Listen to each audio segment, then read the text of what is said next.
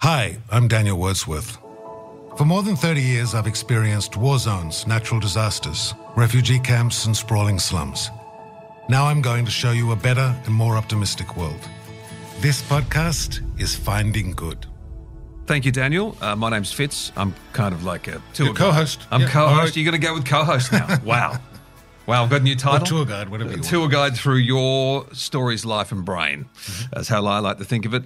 Thank you for subscribing. Make sure you rate and review the show on Apple or Spotify, wherever you listen. It means a lot and it helps the show be discovered. Now, we've got a lot of questions. Really? There's questions on the website. There's questions from people that are listening, and I have a lot of questions just from things you've said in previous episodes. So I'm going to sort of fire some questions at you, and if you could just go with them, Right. that'd be great.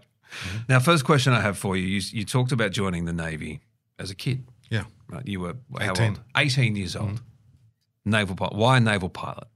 Well, as far as I'm concerned, who doesn't want to be a naval pilot? Right? You know, there are things when you're just in your early life, you're like, I want to be that, right? I just wanted to be a jet pilot in the Navy. Well, I wanted to be a jet pilot, and then I thought, who are the coolest jet pilots? And then the Navy ones are, clearly, right? White uniform, aircraft carriers, all that. This is pre-Maverick, by the way, pre-Tom. You've lost that love and feeling. It was pre all of that. And yes. But so I wanted to be that. And I wanted to fly airplanes. I love flying airplanes, and there's a whole bunch of stuff associated with that. And I wanted to be in the military. So you're an actual pilot? I have a commercial pilot's license, yeah. Do you fly still? No, I'd like to, but it's a little bit pricey. Have you ever flown helicopters or just planes? I only have a fixed wing license. But no, when I'm in the Navy, they take you on all those things, right? Yeah. So, you know, you pick what you want to be. If you want to be a submarine person or a battleship person or it's called Fleet Air Arm, right, which is the air wing. Yeah. Then what they do, because you're studying, so you're doing all the study in the classrooms and things and running around with guns above your head and all that stuff. But then they want to give you nice moments. And so if you like submarines, they stick you on submarines on the weekends or you go out for a week or so. For me, they put me on helicopters, so I got to sit on those. When you talked before in the earlier episodes about deciding, you know, when you were in the Navy that you were going to go and help people. That was your calling. You wanted to help people. Yeah. How does that happen? You go to a commanding officer and you go, I want out of the Navy. Well, Because they don't tend to let you out. You're enlisted, right? It's a bit of, yeah. So what happens is when you join the Navy, right, they have this thing called return of service obligation. Yeah. So if you are doing 4 years of training, you have to give them 4 years back, so 4 plus 4, and then 1 extra. Right. So it's called the return of service obligation, 9 years. So I was doing 4 years to do general. When you're a naval officer, they teach you all the things. So you how to drive a battleship, how to do all these things. And then you become it's like a doctor's specialty, right? So you become a naval officer who can drive battleships, etc., warships. And then you become a helicopter pilot or a jet pilot or a submariner or whatever, right? Yeah. It gets added on top. And so it was going to be 4 years to become the normal officer, and then I do flight school. So for me, it was going to be 11 years that I was going to sign up.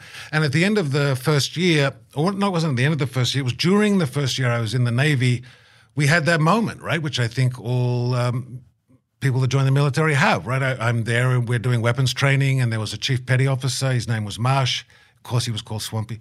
And we had an automatic rifle, and at one point he holds the rifle out, and he says, what is this for? Oh, he says 2 things, actually. The first thing on this automatic rifle, it has a little black nub at the end. He says, what's the little black nub at the end for? And we said, that's to fix bayonets, Chief. You know, it's like you've seen in the movies where they have the right and they charge and they have the knife on the end. He goes, that's to fix bayonets. And he says, but I want to remind you, we are in the Navy. We are on warships. If the time comes when you have to fix bayonets, a lot of things have gone wrong. So we were all laughing at that. We thought that was hilarious. Yeah. And then he says, and what's this? And he points at the end of the gun. We go, that's the end of the gun. He goes, this is the sharp end of the gun. You point this at people that you want to kill and you pull the trigger. And then everyone stops laughing. And then he says, are you all ready to do that? And I thought about that for a lot after that. I just thought, am I really? Which is he wasn't being glib. He's asking a real question. Well, it's something you have to face ultimately if you join the military. Correct. And I think at the end of the first year, I thought, I don't know that I want to do that. I love flying, right? Who wouldn't want? I loved flying, but I thought I don't know if I want to do that. But that's kind of the cost of admission, right? That's the cost to allow me to be that sort of pilot. Was that? Yeah. And then at the end of the first year, I said, I can't commit. I don't know yet. And what I realized the military is very good at, the military makes you what they want you to be, and you can't stop it, right? And so I thought they're going to make me and mold me into this certain person, right? A warrior of some kind. And do I really want to be that? So at the end of the first year, I said, I have to resign because I'm just not ready to make the commitment. And they said, we'll give you one more year to think about it. And it was toward the end of the second year that I just said, no. I felt a calling to help poor people. And so I came back to the commanding officer and said, not the base commanding officer, but my division's commanding officer. And I said, I know it may sound, but I think God wants me to help poor people. And so I want to go and do that. And it did seem out of character. So you avoided having to point that end of the gun at anyone. Yeah. Have you had that end of the gun? I've had that end of the gun pointed at you. That was my next question. Yeah. And did you revisit that moment in that moment and go, I used to be on the other side of this and I didn't want to be there, and I certainly don't want to be on this end of it either? When was that? When was the gun pointed at? That's happened a few times, but the one really worrying time was in January of 2002 in northern Afghanistan. So I was driving, this is after 9/11, right? So the war was, in Afghanistan, the war was going on. The Taliban were being pushed out at that time. And in the north of the country, the fighting had been between the Northern Alliance in one city and the Taliban in another. And I was one of the first aid workers back into the north of the country after 9/11. And we were working in a city called Kunduz. And that's where, do you remember in the news when there was this guy called Chris Walker Spann, the American Taliban that got taken prisoner? So he'd been taken prisoner in Kunduz a month before I was there, right? So it was during all that time. The Delta Force guys, the Americans with the beards and their quad runner, they were all there. And what would happen is there was a big refugee camp there that we were working in. And the city, though, was still not fully in anyone's control. And so what we would do is we would live in this place called Taliban, this one city that was relatively safe. And then you could work in Kunduz during the day, but you couldn't be there at nighttime. And you couldn't be on the road in between at nighttime because the bandits and the Taliban come out. Right. And so what we do is we would live in Taliban and we would wake up in the morning as soon as the sun rose. We would jump in this Russian Jeep, me, the driver, Bayan, our translator, and at the time another aid worker called Dollar, and we would race this. It was an hour-and-a-half road. And it's like Afghanistan is the most majestic, spectacular country you can imagine. And this was winter in Afghanistan. And so you're driving on this big, long road. There's craggy, snow-capped mountains. There's deep Afghan canyons. There are all these sort of bombed-out dwelling and tanks everywhere, and there's landmines, and because you're driving over the front line. It was no longer the front line, but it was, right, for 10 years. And so we were driving. It's an hour and a half to drive there, and you're in this Jeep, and we'd get into the town Kunduz. Then we work in the refugee camp. We do all the work that we're doing there, and then we leave before the sun sets to drive back to get into Taliban before the night comes. Mm-hmm. So that's what we were doing every day. And I'm really not a morning person. So I'm not good in the mornings at all. Yep. So in the car, so I'm in the Jeep, I'm in the front seat, and driver, Dollar, Bayan, and we're driving along, and about halfway, there's this now what had happened is all these guys there had experienced the American bombing and the American missiles, so they're very scared of the Americans. And we're driving along, and there's an old bombed-out house on the side of the road, and someone had laid a tank track across the road.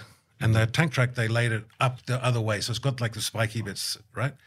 So the driver slows down to go over the tank track, and then out from this, like mud dwelling, 4 guys come out. 3 with Kalashnikovs, the ones you see in the movies, those with those ones, and 1 with that RPG, the bazooka, the bazooka-looking one. So they come running out, and the guy with the RPG is standing in the front, off to the side, and then the other 3, there's 1 there in my window, 1 on the window of the driver, and then 1 behind, so we can't reverse. They're screaming and shouting, and one of them's banging my windows up, and he's banging his Kalashnikov on the window. So I was winding the window down. And then he's screaming at me through this window. I was looking at him. And Bayan, our translator, shouts something in Dari, in the Afghan language of that area. Shout something. And the guy on my window is like this, and he does a double take. Pointing the gun at you. Yeah, he does it like a comic double take. And then he shouts to the other 3 guys. And they all do, right? Like a comic double take, right? It's like, oh, and then the 4 of them run off. The driver puts the thing in gear, we go over the tank track. I fell back to sleep at that time. It's early in the morning. You went back to sleep? And then we drove into Kunduz, and we pull up in Kunduz. And before we used to go to the refugee camp, we would always have a cup of tea, and we would have this nice bread that has honey on top. And so we were sitting there, and I was thawing out. It's minus like 10 degrees. I was waking up. And so I said, Bayan, what happened back there? And he said, well, they were shouting at us. I go, yeah, I know. What were they shouting? He goes, they were shouting, get out of the car, get out of the car. This was a real bad time. This is the Pearl. Remember the Daniel Pearl time? The guy that got the journalist that got the... Oh, yes. You didn't want to get out of the car. No. And they're shouting, get out of the car. And then I said to him, well, what did you say? And he said, I said, be very careful. These 2 are Americans. Right now there is a satellite that is watching everything you are doing. And if you hurt them, they will send a B-52 bomber and they will drop bombs upon your head. And that's when they all did the double take and ran off. And so then I said, Bayan, as long as I am here, you will have a job. Wow. Was that the most scared you've been? Or were you too asleep to sort of realize what was going on? Everything just becomes very slow. Right. But because you didn't understand what was happening, Well, I think it was just, I'm not good in the mornings, yeah. I'm not good in the morning. Taliban point a gun at your head. I'm not good in the morning. Very active. Can you come back this afternoon? I think what you learn on those things is it's mostly what you learn is it's very hard for bad things to happen until suddenly it's not. Right. When is the most scared you've been? That's not really the feeling you have. I don't know. Is it a feeling you have in hindsight? You think I was pretty scared? I think it's the same question. And anyone that's in their profession and they're in the middle of doing what they do, and they know technically what they're doing, and they're in your state, you don't, pilots don't feel fear when there's turbulence, right? Doctors, when they're doing a tight opera, don't feel nervous. What you're always worried about most is not doing your job well. And so for us, when you go to a refugee camp, 20,000 people, they've had no one bring them food assistance for 3 or 4 months, and you're trying to get kids. You're worried that there'll be a food riot. You're worried that in that food riot, kids get caught up. You're worried that you won't get the food there in time, that you're worried. That's all the stuff you're thinking about. You don't really, once you're in those places, you don't really think about the other stuff. In a previous episode, you were talking about potentially being kidnapped. It was the Double Undie episode, one of my favorites. Yeah. And you said you have training. Called HEAT training. It's Hostile Environment Awareness Training, right. HEAT. And what are the key elements of that? Like, how do you get prepared or trained to potentially be kidnapped? Is it, and what's involved in it? So it's part of what World Vision does for all of the team members that go into hostile environments. You get trained in advance, and you do refresher courses every 5 years because it's certain things they got to teach you. And what they do, it's a simulated environment, right? So actually in this environment, the last one that I did, there was like 25 of us, but there are 30 actors who are doing and they're all actually former soldiers. And then they run you through all these things. So they will run you through an exercise where you're in a car and you get carjacked, like I just described. What do? They'll run you through another exercise where there's a food riot. Like one of the most scared, actually, now that I'm thinking about it, I got caught in a food riot in Haiti in a refugee camp. That was a frightening. How does a food riot present itself? When people realize there's not enough food. So say you're doing a food delivery and you're dispersing food, like you give rations out to people. Yeah. If the rumor goes around that there's not enough food, then the people on the end of the line start getting angry. Right. And so suddenly then this rumor spreads that they're running out of food and no one's going to get it and everyone's not going to get it. And everyone pushes and then forward. Everybody storms forward and they pour over and then they just ransack the warehouse and you can get caught in that. That's scary because people are hungry and they're really struggling and they're full of fear and they don't see you when that's going on. So when they're looking at you in that environment, they're not seeing you. No, that's survival. They see it's a primal instinct, right? There's something else has kicked in. So, but they teach on this HEAT training, there's a food riot, right? So you go in and you pretend you're aid workers delivering food and then they riot and then they show you what to do in those environments. Then they do one where you're in a convoy and the convoy comes under attack with Then there's another one, you're in a village and then mortar bombs start. And they use blanks, so they use simulated machine guns, they use simulated explosions, so it sounds like real bullets, it sounds like real guns, real explosions. They then also, they put a hood on you for hours and then you get interrogated in a room.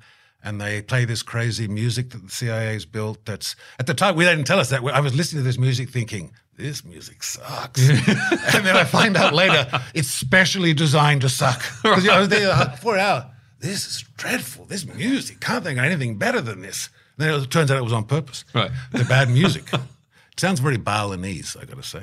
But yeah, that was that. So you do the heat training and it's all simulated.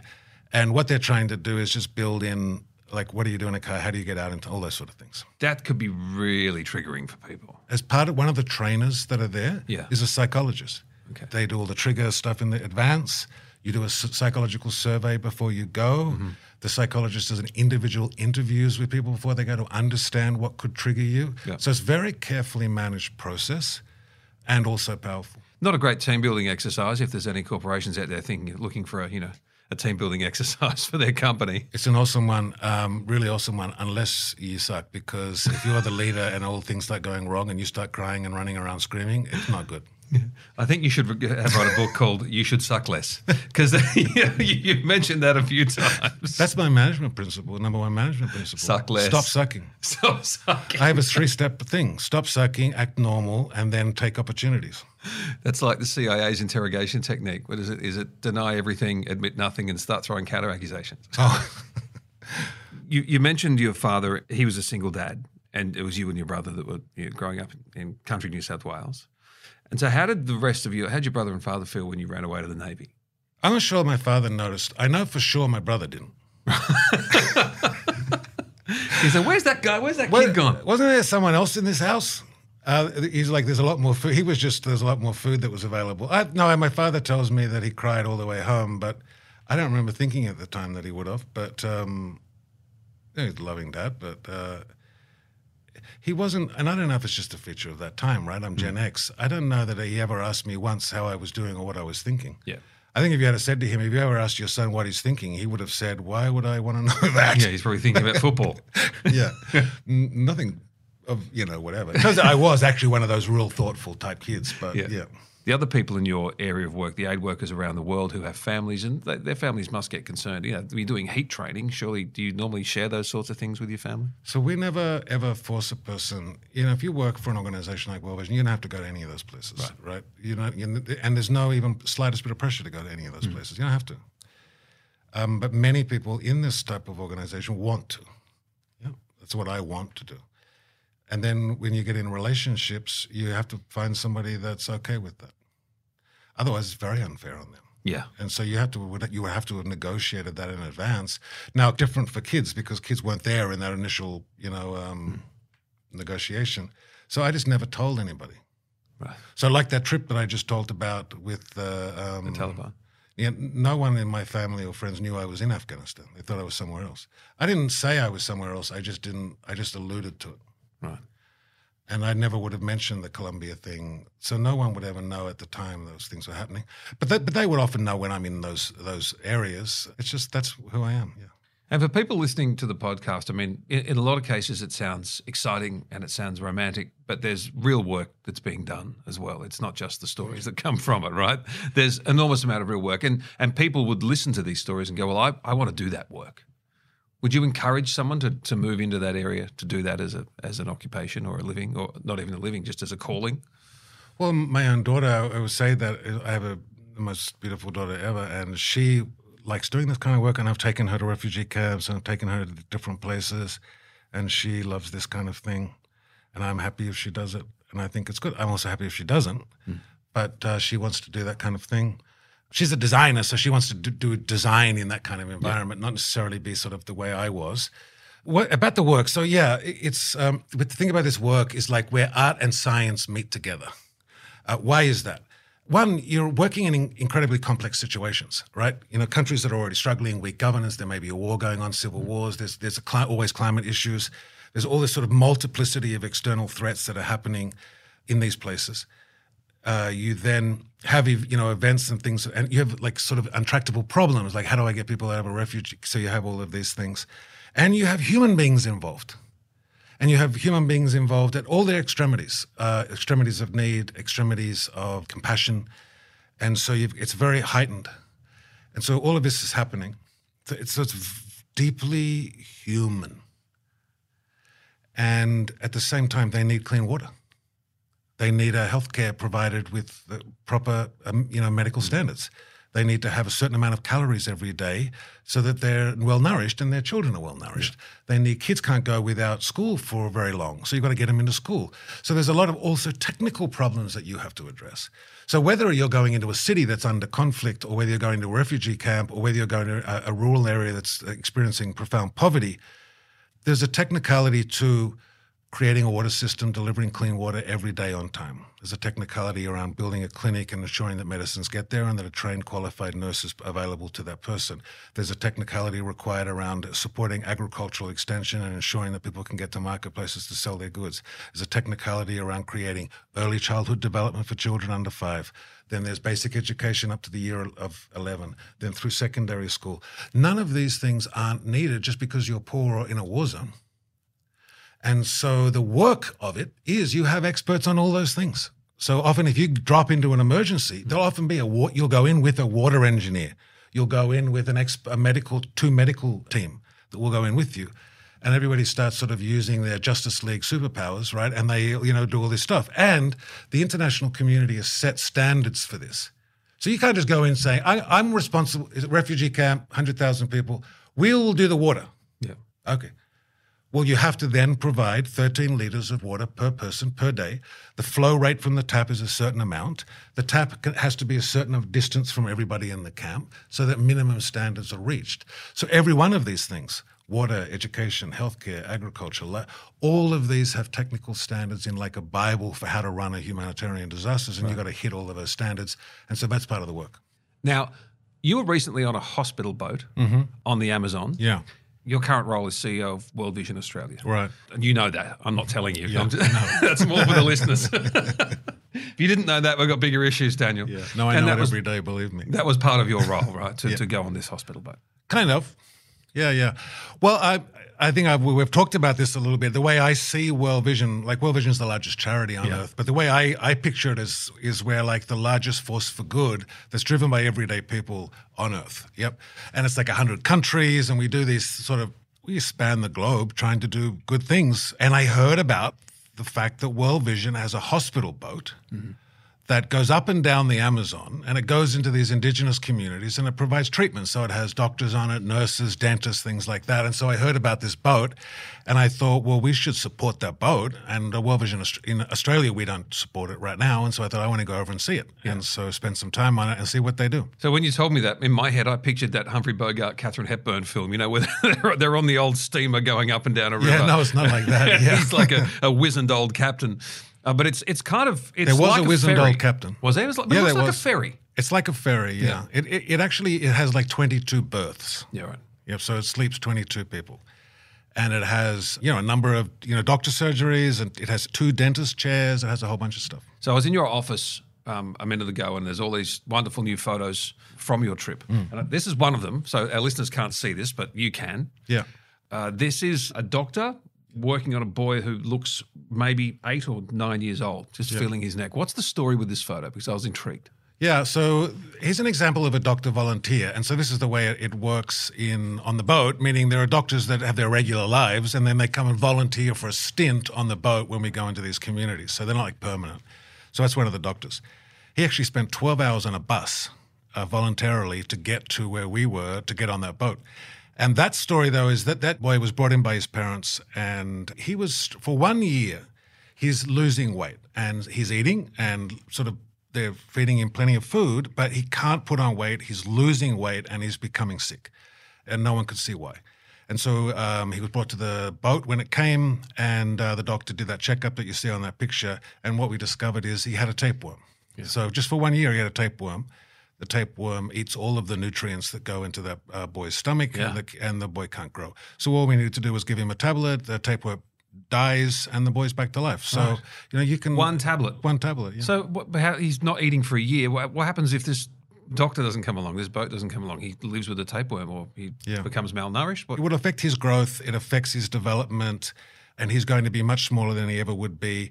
And at some point, he's going to have to find treatment for it. It just seems outrageous that it's one tablet and he's fixed. Yeah. It was very quickly and very readily fixed. And there must be hundreds, thousands of these communities that are underserved by these medical boats. Yeah. Yeah. The Amazon is enormous, and the Amazon River is enormous, and there's lots of things you can do. And I love that we have a boat and we're doing it. Yeah. I think we have airplanes that drop food in places like Somalia. We have a boat on the Amazon.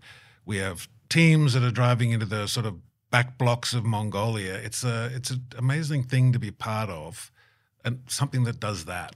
Yeah, wow. That's a great one. There's some fantastic photos, and you'll be able to see that, obviously. We'll put it on the socials as well. You know what? I've enjoyed this episode purely because I think we know a little bit more about you, and you've got some great stories. Thank you for answering the questions. This has been Finding Good. DanielWordsworth.com is the website address, and you can follow along on the socials, review and rate the podcast, and share it with as many people as you can. Thank you, Daniel. We'll talk to you next time. You can't. No one can hear you nod on the podcast, man. We will. Thank you, Fitz. See you next time. He's nodding.